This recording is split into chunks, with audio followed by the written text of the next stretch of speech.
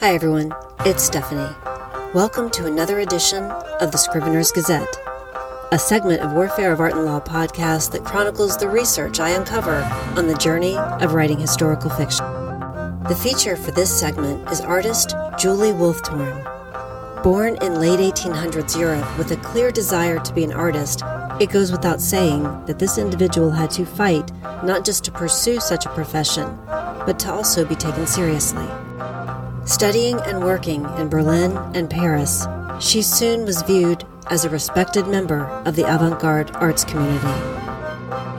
At the turn of the 20th century, she was forging new ground for female artists, being one of only 4 females who co-founded the Berlin Secession, which followed on the heels of similar movements in Munich, Paris, and Vienna, and was led by artists who turned away from the establishment in order to embrace modern art. The Berlin Secession was led by Max Liebermann and included such artists as Käthe Kollwitz, Dora Heinz, Max Klinger, Lovis Corinth, Edvard Munch, Emil Nolde, Ernst Ludwig Kirchner, and Max Beckmann. By the early 1900s, she and Kollwitz were elected as directors of the Secession. And Liebermann appreciated her work so much that he arranged commissions and exhibitions for her.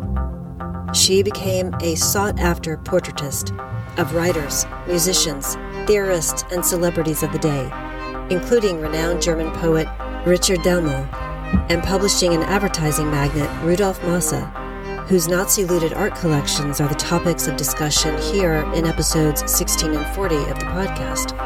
Wolfthorn's work was included in the collections of Berlin museums and shown in newspapers and magazines of the time. Yet, there is little to be found on this artist or her work today. What is available shows a keen eye for color, loose brushwork, and renditions of individuals that exude the unique personality of the sitter and the incomparable fingerprint of the artist. It was not just the artistic community that took this artist seriously, but also the Nazis.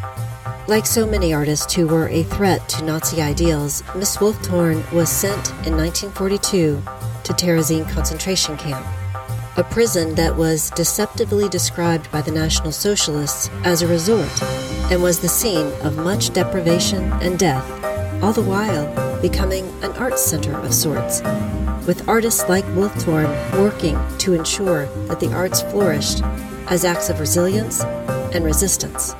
It's believed that Julie Wolfthorn carried on her arts practice in Terezin for 2 years. This would have been a great feat in light of the very harsh circumstances there, especially for those in advanced years as she was at the time, who were usually not given shelter or food or medical care.